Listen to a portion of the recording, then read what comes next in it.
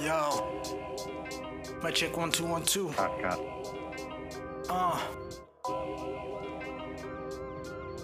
I'm from the place where hardcore. This is the link up.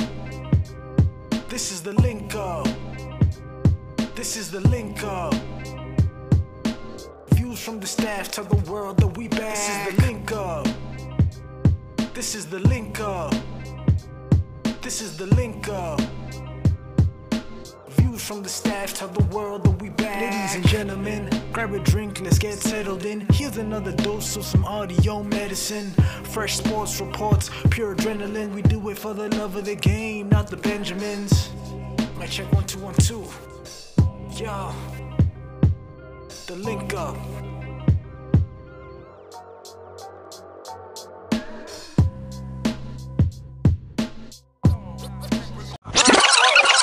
Sorry, is my cup moving? Don't move it. Okay, but it started now. But I wanted to ask you guys now. I spoke to Lita about this. So when a player, and I see it a lot, when a player feigns an injury and goes down, and like he obviously the reference was Herrera one. Herrera, they pushed him in the back. He went down, rolled around for a couple of minutes. He got up. He like held his back, like and then as he ran off, act like he was in pain. And then Barella in the Europa League final, he was contesting for a header, and they like just lightly brushed his upper chest region, and he fell to the ground, holding his hands around his neck like they slashed him through the throat. And I'm like, listen, do these players have any shame at all to be doing this kind of stuff? As grown men, I can't imagine myself like you've won the free kick. Now you don't have to check if your mouth is bleeding. It's not bleeding. So it's super, super annoying for me. Yeah. I think I always think back to Sergio Busquets. He got tackled. This was long ago, probably like 10 years ago. That golden era time where someone ran into his back and Busquets went down holding his face, and like he was like in pain, and we're like, bruh, how you take a hit to the back and hold your face? Like, we're not all watching you right now, bro. This is like no shame. I don't understand that. Exactly. Dude. And just to go on Mwepi's point there, to go back flipping 10 years ago, remember that era, Pep versus Mourinho, when Mourinho was at Inter and then when Mourinho was at Real, where those derbies were just people were flying all over. And I remember, like, even Fabio, it was messy. It was messy. Iniesta, everyone just diving and flopping around and and just it was so bad. And literally, I think for me, it's definitely part of the game. It's something I remember. Luis against United, I think it was like 2011, if not 2012, when they kicked him and then he rolled around in the corner. I think it was Rafael kicked him and rolled around in the corner, and then the camera came and then he smiled. Those kind of things. It's part of the game, and refs still get conned. I don't know how refs still get conned, but also, to be fair to the refs, when they try to be like harsh on that, then the game becomes more riled up because it then becomes flipping yellow cards. Remember the Battle of the Bridge between Spurs and Chelsea, where it just becomes a violent game now. People are thinking now, you know what, refs letting that go, so I'm gonna try this and I'm gonna try that. But just to go back to your point, Brian, that thing it's flipping annoying when it's not your player. When it's your player, you also there, yo. But I got kicked. Nah, but I feel like Brian, you flop Rashford. Rashford dives. Martial dives. It's part of football, man. But you just hope. No, but that's a separate. I don't have a problem with diving, but you dive and you get up, you shake the hand, not my ankle, and you call on the medics. But listen, it's part of selling the whole thing. Like, think about this: how many times have you seen when a ref when let's say a player gets like kicked like on the ankle, and then he doesn't react, and then the ref lets play go, and then he goes down, and the ref's like, okay, no, he actually got kicked, and then he stops play. If sometimes the player doesn't go down and actually say, yo, bruh, like this guy kicked me, and actually show the ref like, yo, and somehow, so it's like I think just the players think the best way to show ref is go down and be hurt. He will stop play and say, yo, foul, stop. Yeah, you know. but But to yeah, what extent? yeah, no. To what extent, really? Because you and with VAR now, but VAR has really disappointed me this season. I'm not even gonna go there. But you just hope it'll be stamped out of the game. But you also don't want the game to be too rigid, man. The passion must still be there, but still, some grown men must act like grown men at certain stages. Yeah, it's called it's called shithousery basically. Yeah, taking And the what Vita said is kind of true. Like when Ander Herrera was doing it for us, whether it was at Man City or go to Anfield and Man United, he just seems But I still think it's annoying. he attracts anger out of the opposition and like it's yeah. Anyway, talking about finals. Champions League final, man. I don't even know what to say. It's a good game. I mean, PSG, flipping how it didn't take zero chances. I mean, they were absolutely coining in terms of quality of chances in the beginning, I think. And as Herrera said, the grimacer, if you don't take your chances against these big teams, they will kill you. And they got killed. But my whole thing is PSG just need a right back. If anything to go by, they need a right back. And someone sent me an article it was explaining that PSG basically needed in the game a right back and a striker. And they let Meunier go. And they didn't really let him go. Okay, they let Meunier go, and Cavani didn't stay. And you basically didn't give Cavani any chances this season because you went with Icardi. And now French Cup, all the way through, you didn't play him. Signed him on a permanent deal before that. And Cavani is chilling, probably going to sign for Benfica. So PSG got to take an L there, but I think they definitely did play well. Yeah.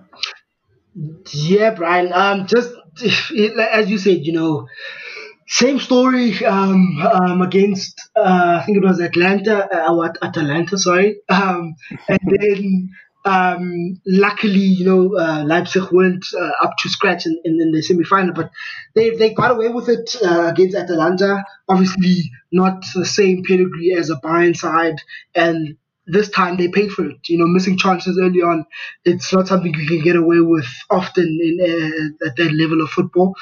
I was disappointed in Mbappe. They put him up in front of the media. He, spoke very well and confident lad. He's a World Cup winner. He's done it before at the biggest stage of them all. So you thought, especially with the Neymar supporting him and Di Maria as well, who's no slouch. You expected more, particularly when the chance is there. And credit to Bayern, they did not change their tactics. They might have probably dropped a bit lower in terms of their high line, but they still kept a pretty high line. And they had Bayern, PSG had a couple of chances. And if you do not take your chances, obviously, also you can't look away from Manuel Neuer and his performance. I remember a lot of people thinking he's kind of washed before the World Cup, and I think he was out for about a year or more with injury. People sort of counted him out, and then the man comes this season, probably another credit to Hans in terms of getting the big boys in that Bayern side all together. Because to go 11-0 in the Champions League is no small feat. So, hey man, the best team in the whole Champions League won it, and I'm glad Chelsea lost to them and not flipping the Atletico or another buck team. But yeah, man, PSG, you pay, you miss your chances, you pay at this level, man. And like their forwards, PSG's forwards, they kind of remind me of United's forwards, where it's a Martial and a Rashford up top, and neither of them are like really a striker, Yeah. like just a forward rather than a striker. And I think, like you said, for the previous game they played before the final, where they had to push on, push on, push on. It's almost like Neymar needs, like, I don't know, it's weird. Like they need an anchor to pass to someone. I think Lewandowski, like Mm. why it's so important to have a proper number 9 up top, If, because if, when Coleman and them are like working, they can feed this man. if they still had someone like Zlatan would have been Yeah, perfect in that team because they'll just yeah, run past him. He'll control knock on balls, they run past him, and then if they get to the byline, cross it in, header, goal, easy. Even the Cavani, like as you said, Brian, like how do you? And then you don't play Icardi also. Then you put on Choupo-Moting thinking this is Atalanta you play against, gonna come on and get a knockdown and tap it in, something like that. I mean, hey, at the end of the day, we've been saying PSG, they depend more on individuals than the whole team, and that kind of told at the end. I mean, Lewandowski didn't have his most like his most inspirational game, but he did hit the post early in the first half, so it could have gone worse for Bayern, for PSG early on. So, and in 1-0 down for so long, PSG really like second half, like Neymar was missing passes. It was just like it was kind of, you could see either they were super tired or they didn't have the belief that we could come back in this game, which is kind of sucks for me. Such a long way to get in the final and then you don't perform at your best. right. But as you say, man, like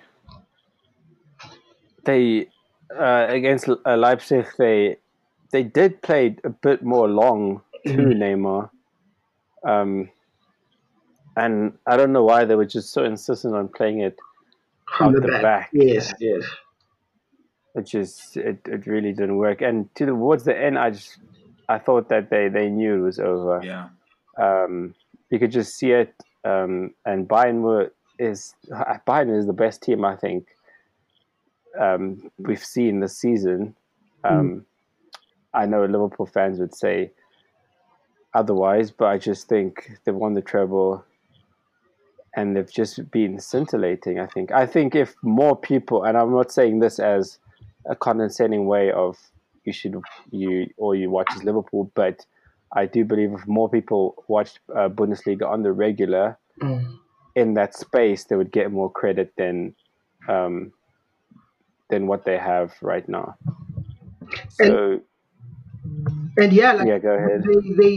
they undefeated in 2020. I mean, this is not just like a quick run in the Champions League latter stages and then you win it. They even in the Bundesliga they were under a lot of pressure. They absolutely thrashed Tottenham Hotspur. Imagine that was even last year. So like even Bundesliga they were under pressure at the beginning of lockdown. People are looking at them and then they coasted through.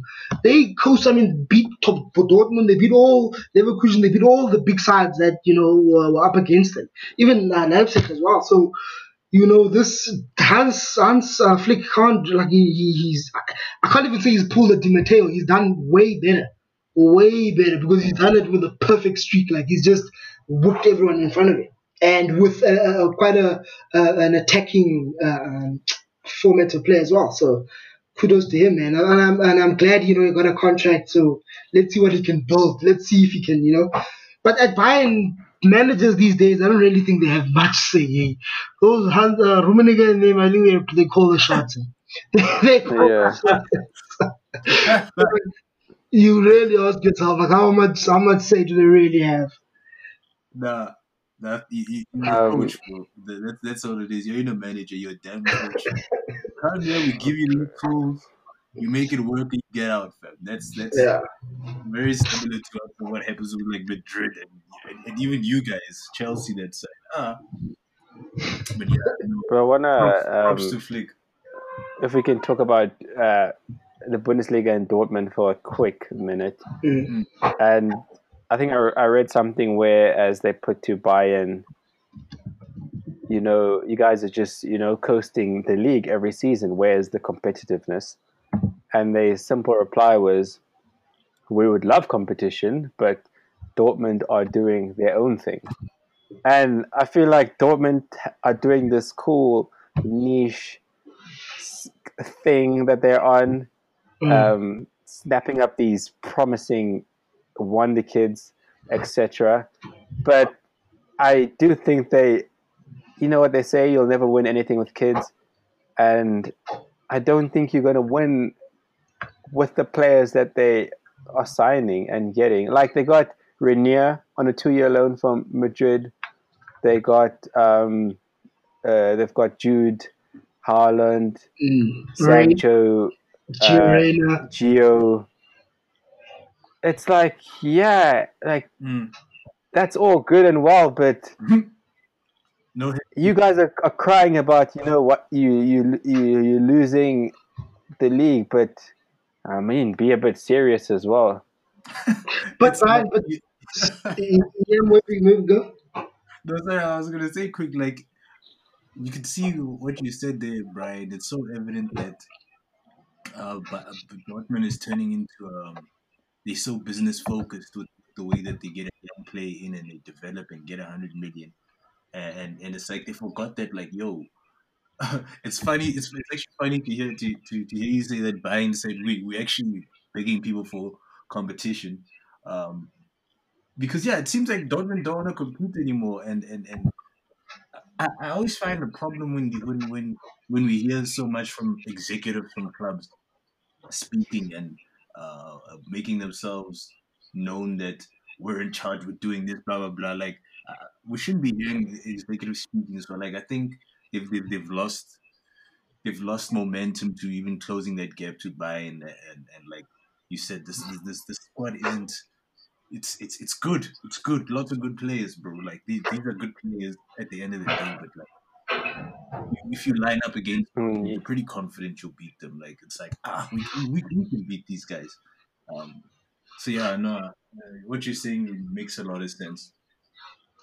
Brian, Exactly, and I mean, yeah. yeah, just I mean, I'm trying to think of how they would be approaching this. Obviously, as you say, they are acquiring a lot of young, talented wonder kids, as you call them. But also, if these players stay together for the next 2-3 seasons, if Haaland reaches 23, 24, how many goals would he be scoring? Where would his ratio be in a settled environment? But also, you must remember that whenever Bayern, sorry, I'm about to sneeze. Sorry. Whenever whenever Dortmund develop good players, the best teams around the world come and pick them off. You guys busy now trying to haggle over 20 extra million to try and get Sancho, sorry, from them, right? And that's probably their best forward out wide. Bayern do the same thing. Whenever they get a good player, they pick Lewandowski, they pick Götze even, and then they waste him on the bench and they throw him back to Dortmund. Whenever they try and catch up. I mean, 2 seasons ago, they only finished 2 points behind Bayern in the title race. Obviously, before that, Klopp won 2 titles, and then he had that horrendous season when he resigned at the end. But it's for me, you hope if they stay together, and I'm sure they want to keep the team together, they will get to a point where they will challenge Bayern. And as well, Bayern doesn't have to worry about competition because they've got another German machine coming in, RB Leipzig as well, with a promising young coach, Red Bull backing them. They are not going to make it so easy. But the thing is, Bayern is also going to strengthen. And Bayern, nothing stopping Bayern from just going there and saying, yo, Upamecano, come through, bro. Boateng is getting old now. We need you. Then he's gone. Or who's that holding midfielder? Lima, come through. We're gonna need you to replace Thiago. What happens then? Shit happening. Like and do they have the power to stop him? So But my thing is, there's a difference in being. Firstly, I don't think that as you say, that they will keep a core for 2 years in order to really reach the peak.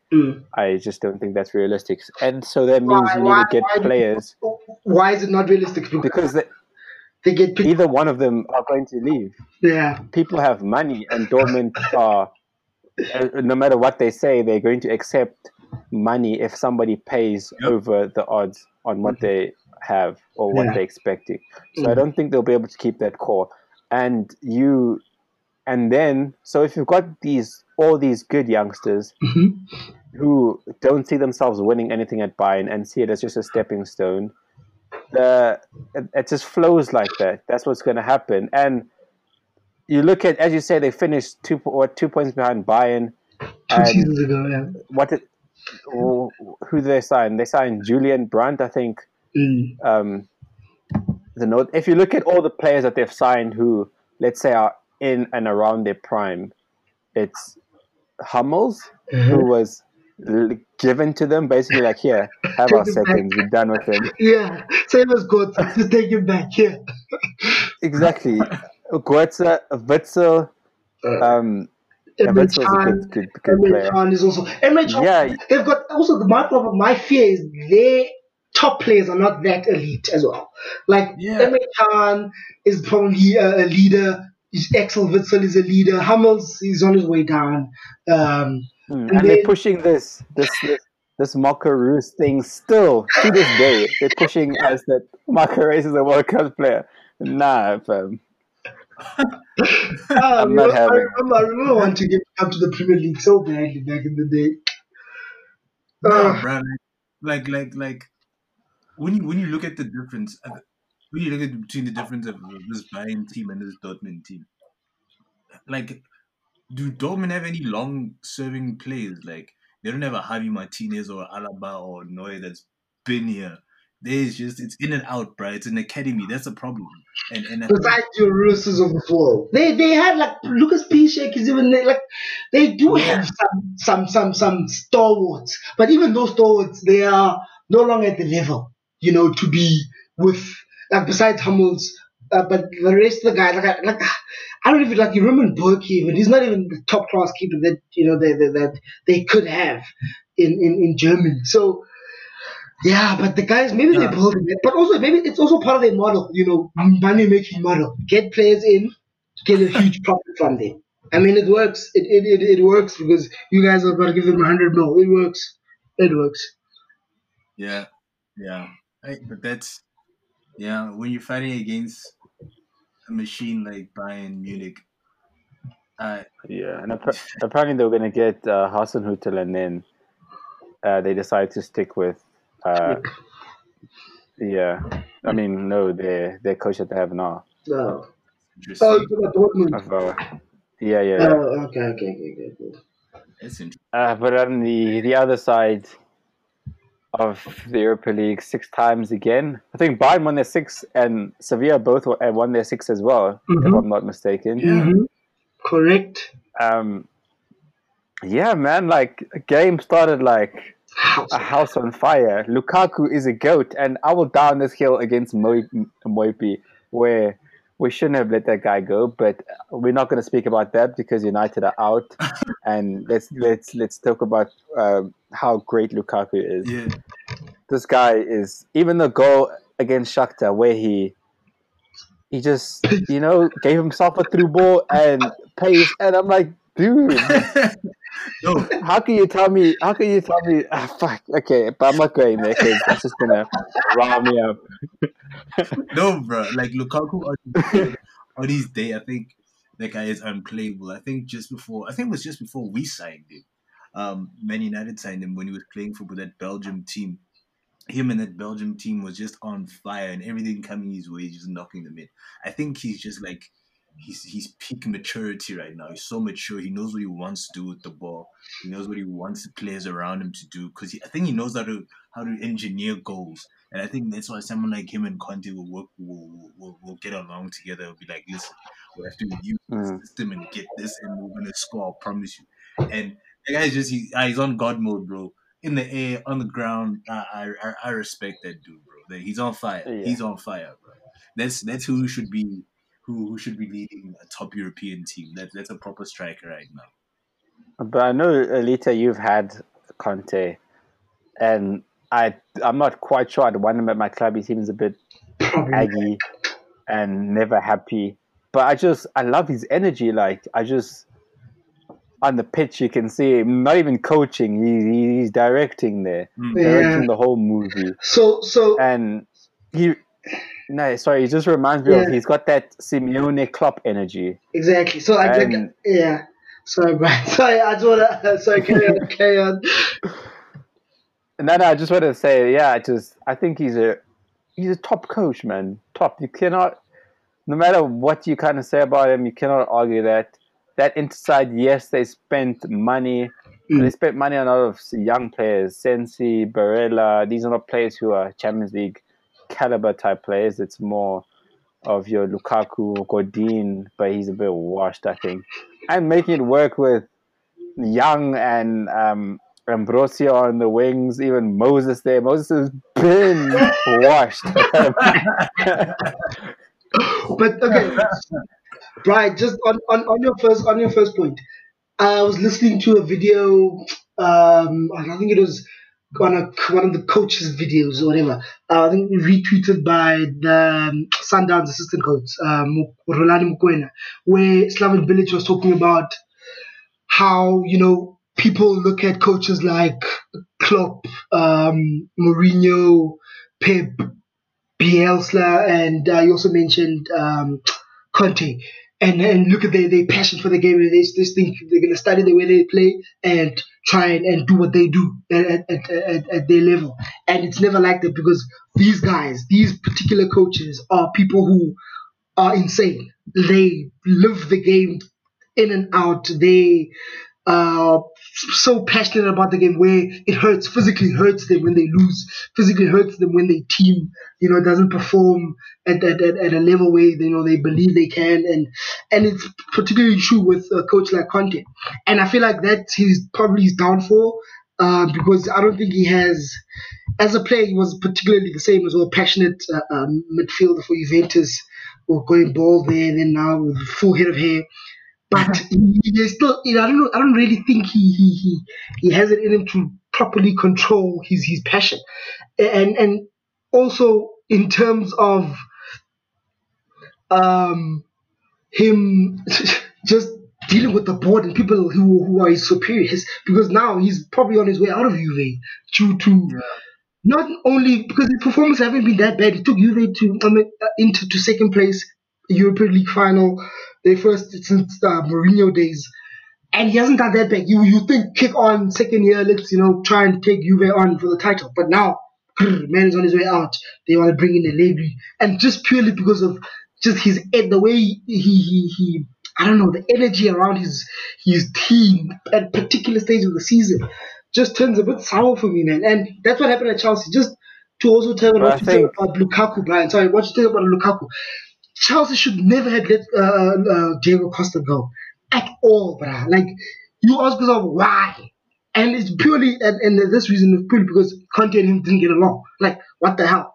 No, man. Like, so for me, Conte is a brilliant manager, but he needs to learn a thing or two if he wants to continue coaching at the top level. But I think with the regards of him not being happy. I think there is an element of, because they've got that CEO, I think his name's Morata, was with him at Juve, and he obviously brought him in to Inter. So I think there's a little bit of that relationship there, so he can toe the line a little bit more. Yeah, but and criticize the board a little bit more. So I don't necessarily. Well, if he leaves, then obviously you guys can go at me and say I'm wrong. But I do think that did he speak this like bravely about Roman or Agnelli? I don't think so. No. So I think he is trying to force the hand a little bit to give them, because I do think he's a little bit frustrated as well, because Juve were there for the taking. Sarri had a nightmare, and he's out, gone. But I don't know where he's going. Who would he blame though? Because like those incidents happened. I mean, they backed him in the summer. They backed him in January. And I think his thing is when that it counted, he flopped. His team flopped when in his after lockdown. in his Come on, in man. his eye in his eyes they didn't back him. You see, So if you look at it from the boards, so they bought Lukaku, and who else? They bought Barella and Sensi, and then they got Ericsson and Jan. Yeah. Who else would you say is a world class player? They got Sanchez, but we were paying most of it until now. So So from his side, you can. I do look at him and say, I can't think that. That he can say that didn't back him, and I can say that the board, listen, we could have got Ericsson for free in the summer, but we paid the money now in Jan, and we got him for you. So I do see both sides. But Brian, also you must remember though, where were Inter before Conte came? They were not blowing money left, right, and center. Or even now with the new owners, they have been here when they've burned before, where they've tried to, similar to AC, where they try to rebuild and they've been burned before. So I don't blame the owners and the ownership for just gradually trying to build. You say Juve were there for the taking, but they could still be there for the taking next season. I don't understand why he does this. Maybe like old school Mourinho, them against us, but then he fights with. I mean, you fight with the people that brought you, and I know he obviously maybe he didn't fight directly with Morata, but with the owner, where he even like makes sideways comments like, I would love to speak to the owner, but he's not here. And I'm like, I mean, really, even in COVID times, it's going to be video chat anyway. like why you act like you want to fly to Asia and meet him face to face? So I mean, but Brian, for me, at the end of the day, Conte.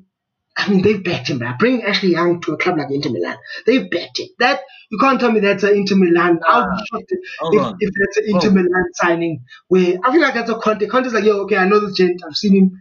I've prepared teams against him. Victor, I've seen him. He took him from Turkey. Come play for Italy. Let's push. What is that? I mean, for me also, Conte is not his best. He's his worst enemy. Sorry, at a certain stage of the season, and he's a brilliant coach. He's a brilliant coach. His passion can't be. It's unrivaled. What's up?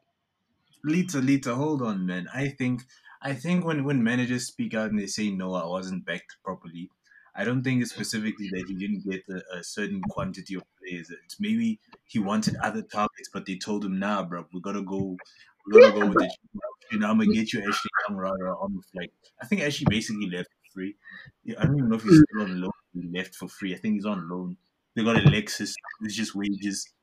Okay, they had to pay at the end, but they got him a lot of misfits. Like Victor Moses, really. I mean, nah. I think they got what they could, or what Conte knew. Yeah, that's what I'm saying. They got what they could. Players. They got what they could, and it's your first season. Take like for me, like, why have all the crap come out from you and the unhappiness if you know they gave you what they could, and it's the first season with you and this project. Give it time, and he did improve the squad, and he did improve the lock standings. He did improve the performances on the field.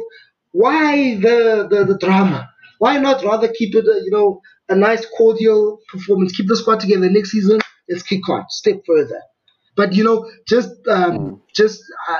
Conte might stay. It's all been reports that have been saying he might leave, so he might end up staying and do over. So, but I was just reading up on I saw a Daily Mail yesterday that they scammed him of like 27 million on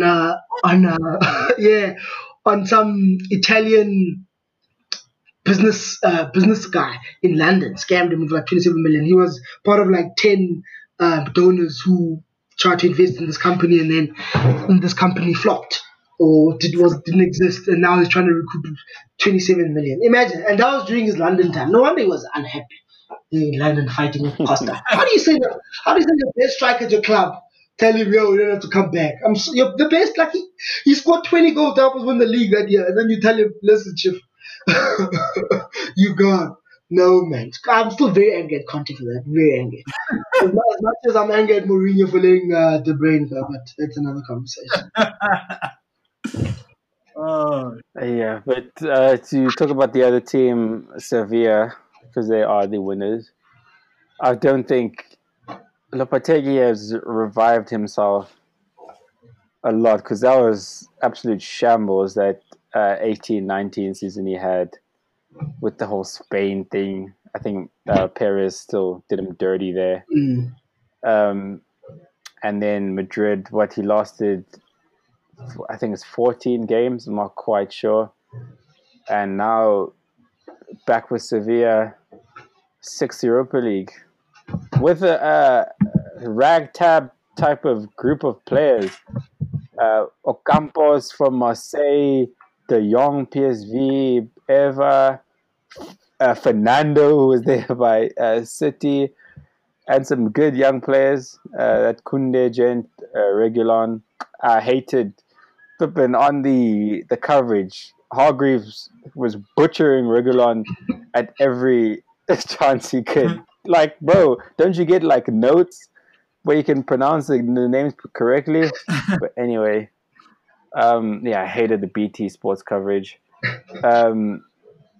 Yeah, but it was I think what position did they finish? They finished top 4, but all around good season for them. And just on Lopetegui, I mean, he's showing, the coach that he was before that whole flipping 6 to 7 month, not even 7 months actually. I think it was less than that. I think he got sacked in like December. Like it was insane, man. And for him to turn it around, I mean, just think about the guy who scored the winner. I think it was Luke De Jong. To show that the Premier League ain't none sometimes. This guy, 14 appearances for Newcastle, or 12 appearances for Newcastle, I think, and then 4 goals, no goals.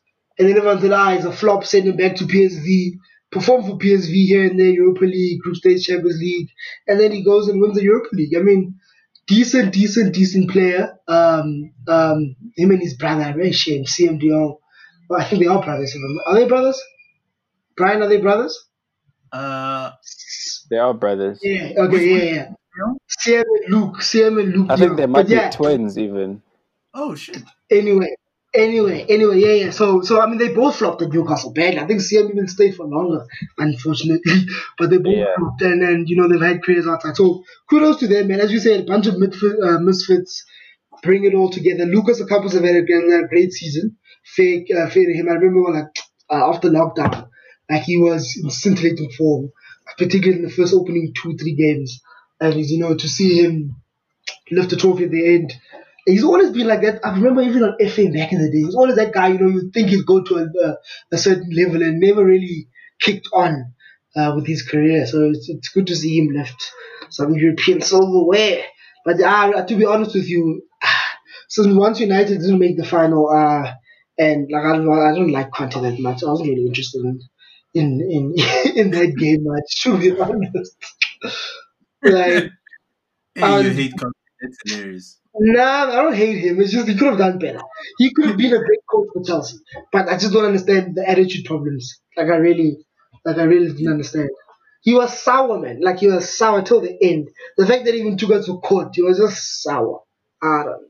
Wow, that's amazing. I'm proud of him. But shout to Sevilla, bro. Like I think Ever Banega is probably one of my favorite under. Yeah. He was good, eh? Is he underrated? We can't call him underrated. That man's a baller. You can't. I also feel like you can't call him underrated to an extent where, like, big club, being at bigger clubs along his career. I mean, he's been here and there, at these. I think, if I'm not mistaken, he played for Bilbao. Brian, am I wrong? No, I'm wrong. No, I think that was Bernat. He actually sorry. No, yes, Bernat. I think he was at Valencia, Inter. Yeah, but Valencia, yes, Valencia. So he was always there. So, but he's like to see even at this age, even playing a role where he even tracks back and he man marks people. He's a baller, man. You can see his ball control even against you guys. I'm sorry, but there were certain parts where he would literally just dribble himself out of situations, and I'm like, yeah, Fred there with the non-fresh haircuts got left behind. It's fresh, very fresh haircut. Nah, none. Like, not at all. That man has a fresh haircut. He doesn't comb it, bro. Like, I don't understand. I don't understand people that don't like combing their hair.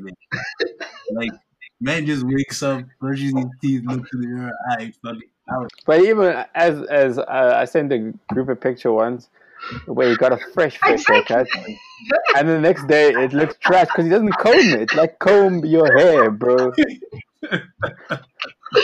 Oh my word! And it's like for me, it's like a thing where maybe it was tough there in the favelas. Maybe they didn't comb their hair growing up. Now, hey, he comes. He's made it. He just never used to grow. Maybe it still hurts for him combing his hair. Maybe. I don't know. Oh yeah, yeah. But yeah, man. Even this weekend, as we to move on to where we spoke, or we move on level 2 now. If anyone else from international or other countries listening, South Africa's gone into level 2, so the country has opened up a little bit, and it looked like we were fully open. And I said to Lita earlier that just because we stay inside, it doesn't.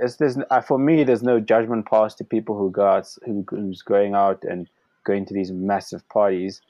But I think, be responsible a little bit in how you go out. Like, the country's open and you can do your thing, but you're going some of these parties. There's like thousands of people. There are no masks. Like, come on, like, and when we go and when the cases surge and the government says, "Whoa, you guys are gonna complain again and be like they're ruining the economy." This is a chance for everyone to go to work and get some sort of sense of normality back. And I think it's we just need to be responsible. But as I was saying, is my whole point was. Thank you, Brian, for that public service announcement. Thank you.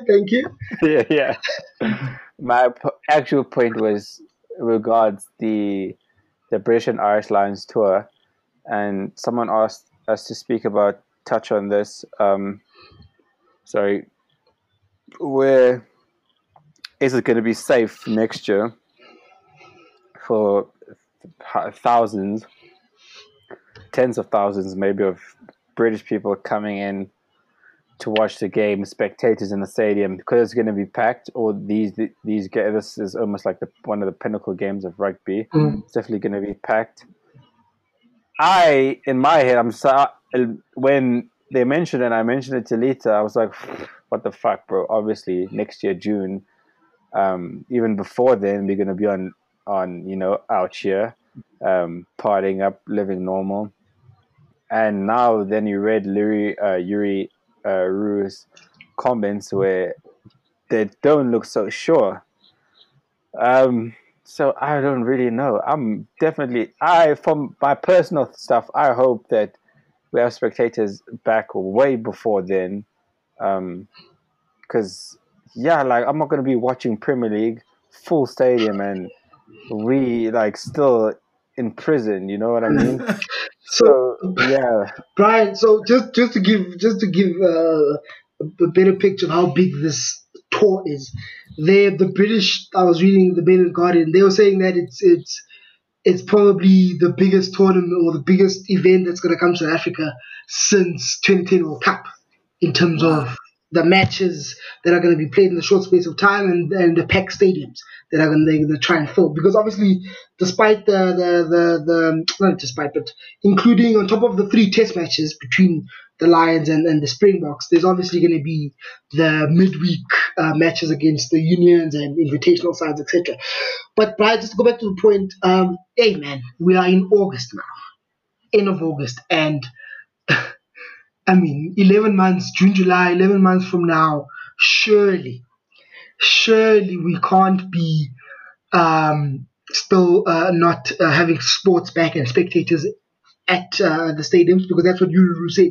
He's not quite sure that spectators will be allowed at stadiums, and that means hosting a tournament this big will not be commercially viable, because obviously the cost that are incurred just running operationally a tournament like this, and then without any income from ticket sales, you're literally going to run a loss. And I know Saru is already not the most rich organization in the world. So but you definitely want. It's not something that I think that South Africa and South African tourism, because I remember, I think it was in '09 when it was super packed. I remember going to Sandton and there were just so many British and Irish Lions fans. You think we were in in the UK, literally red t-shirts everywhere, and it's a huge what you call this tourist attraction out there. And you know they'll come with their British pounds, so the money that's going to come to South Africa is huge. So I don't think we can afford to cancel it. But I know they tried to negotiate to move it to the British autumn, instead of having it in our winter. But that's probably not gonna happen because they've got other commitments already. Hey man, we can't afford. I mean, this only comes every the when it was 2009 to 2021. I mean, Yeah. it's a long time to wait for a tournament for an event like this. So hey man, I hope it happens. Surely, let's just all behave. Because even personally, I work in sport and I hope and pray sport comes back way before July next year, bruh. Yeah. Yeah, definitely. It's bro. It's tough. I think it's so hard to judge where we're gonna be in 3 months versus 11 months from now because I think March we were all pretty hopeful that we're like nah at end of the year December we will probably be outside we should be level 1 or even down with the lockdown levels Mm. but with the problem with us going outside is that it can create an increase a peak of the infections again and then it's like a never ending cycle we go outside it gets bad we come inside we go outside it gets bad we come inside so we just need like a vaccine to come save us all Hey, because bruh. who doesn't love Yeah. a stadium full of fans bro that's like I feel like Mm. that's Bruh. Just to go back Yeah, but full circle to the final Champions League final. To check what Ana Herrera said. He was like, "Nah, it was shit. It was a shit feeling playing a final in an empty stadium. And never mind, you 1-0 down. There's nothing from the crowd. You could see Neymar disappeared. So crowds, they play a huge role, and we need them back. We yeah literally with sport, I don't think can survive much longer. We're just showing it on TV. yeah, but I talk about sport coming back, and yeah, I want Lita to explain this for us. We first saw the Bernard Parker free kick. Don't know what was going on there. Probably a little bit of a miscommunication. And then the weird free kick routine that Pirates did. And then even on top of that, the quality of the cross. What the hell? I mean, yo, Brian, it's yo. I don't know, hey, like, our football players are talented soccer players, right? I mean, you play them, you come up against them, they'll mess you up, they will embarrass you, they will, just they can play football. Never mind full field football, but even five sides, they are good. Our footballers are not bad. That's what we do for since growing up. We play street football, dribbling, my ass, all these things happen, and the skill is there. The technique is there. And then I don't know when we get on the field, hey, because even never mind, like okay, these free kicks, I don't know what's happening. Because what are you thinking? Bernard Parker is one of the most experienced players in South African football. He's been there, done it. He's one of the top goal scorers for Bafana. Even never mind South African PSL football, but Bafana, and yeah, he's doing these kind of things. Then the Pirates guys, literally the next few games, they do the same thing. Oh yeah. Even the crosses, bro. Have you watched some of the games now? The crosses. Like our guys, I don't know if it's our surfaces. Literally, they must blame it on the surface if that's the case. If the ball bobbles every time they try to take a cross, because the amount of skied crosses, the cross that just goes straight over the crossbar for a goal kick, the cross just goes all the way out for a corner for a throw in on the other side. And I'm like, come on, gents, cross the ball. There's a target. Get the ball. like I didn't play soccer at any level at all, ne? But I knew how to cross a ball. Like literally, I mean, so anyway. So you just ask yourself what happens when players become professional and maybe because there's no fans. Because if there were fans and some like even the Chiefs game yesterday, if there were fans in that match, they would have been slaughtered. You would have seen substitute, take this gen out because it's not been the best advert, particularly after lockdown. It's not been the best advert. The best game we saw was the Chiefs and Polokwane City game when they came back 3-2. Cape Town City have been in good form. But still, no one wants to really win the league even then because I think Sundowns played today. They were drawing the last time I checked. So even there, no one really wants to. They won. Damn it, they won. I'm sorry, but yeah, now Sundowns are 3 points behind Kaizer Chiefs in the running for PSL titles with a few games to go. So hey man, let's see what happens. Hopefully there'll be a winner. 4 games to go. But yeah, no, hey, PSL football, man. I'm enjoying because it's football, but it's not been the best. It's not been the best. This guy actually came at Moipi. I don't know. He said something along the lines of PSG can't win the Champions League and shouldn't win the Champions League. It's the Farmers League. And this guy just came in and he supports Rennes and just started hammering South African football. He's like, yeah, Rennes is worth 185 million euros and your whole league is worth 125 euros. So who are the real farmers? I'm like, bro, come on, don't get so personal, bro. Yeah. And he hit home there with us like, yo, yeah, we know, listen, we know. I don't like when people disrespect us. And I told him on Twitter that South African football is the best because last I checked, we won the 2010 World Cup, and that's facts now, bro. I don't care. So don't come and disrespect us like nothing wrong, bro. God is watching. Hey man, but let's stop calling people farmers, bro. I'm done, bro. I don't want to argue anymore.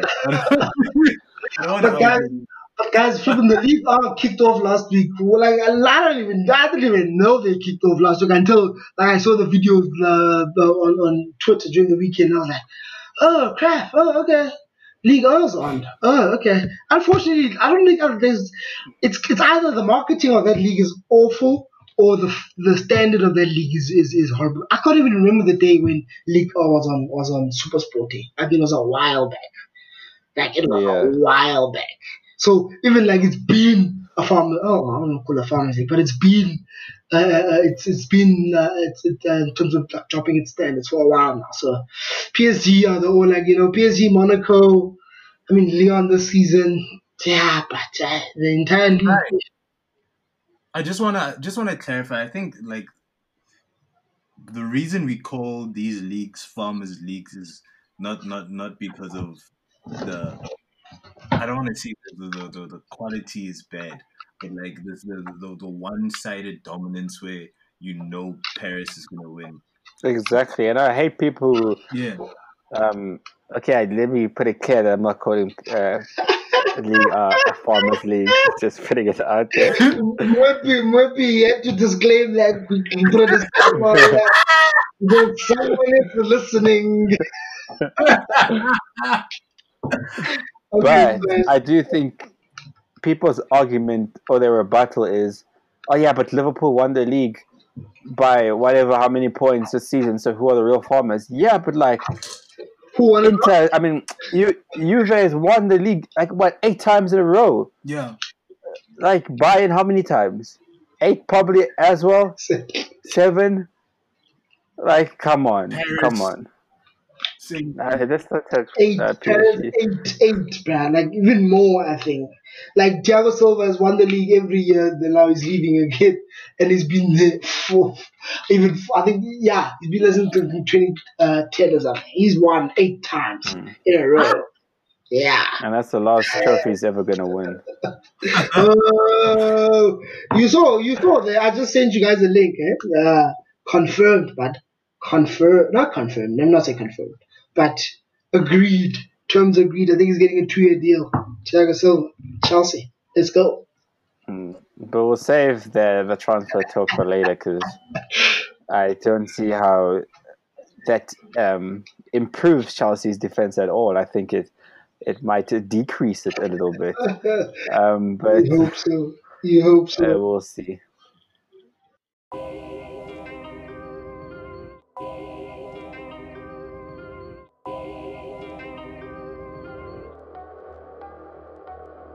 Yo, mic check 1 2 1 2.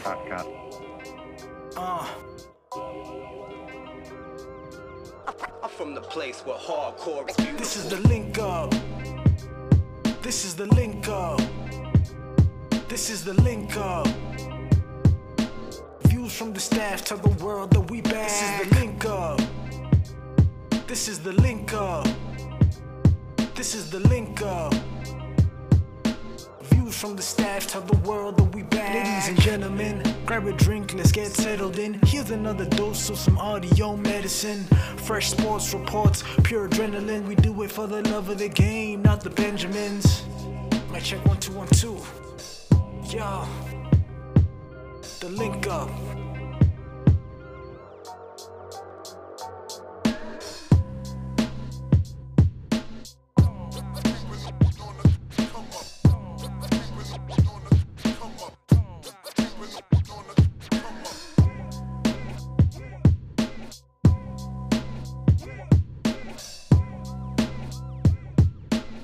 I'm from the place where hardcore is beautiful.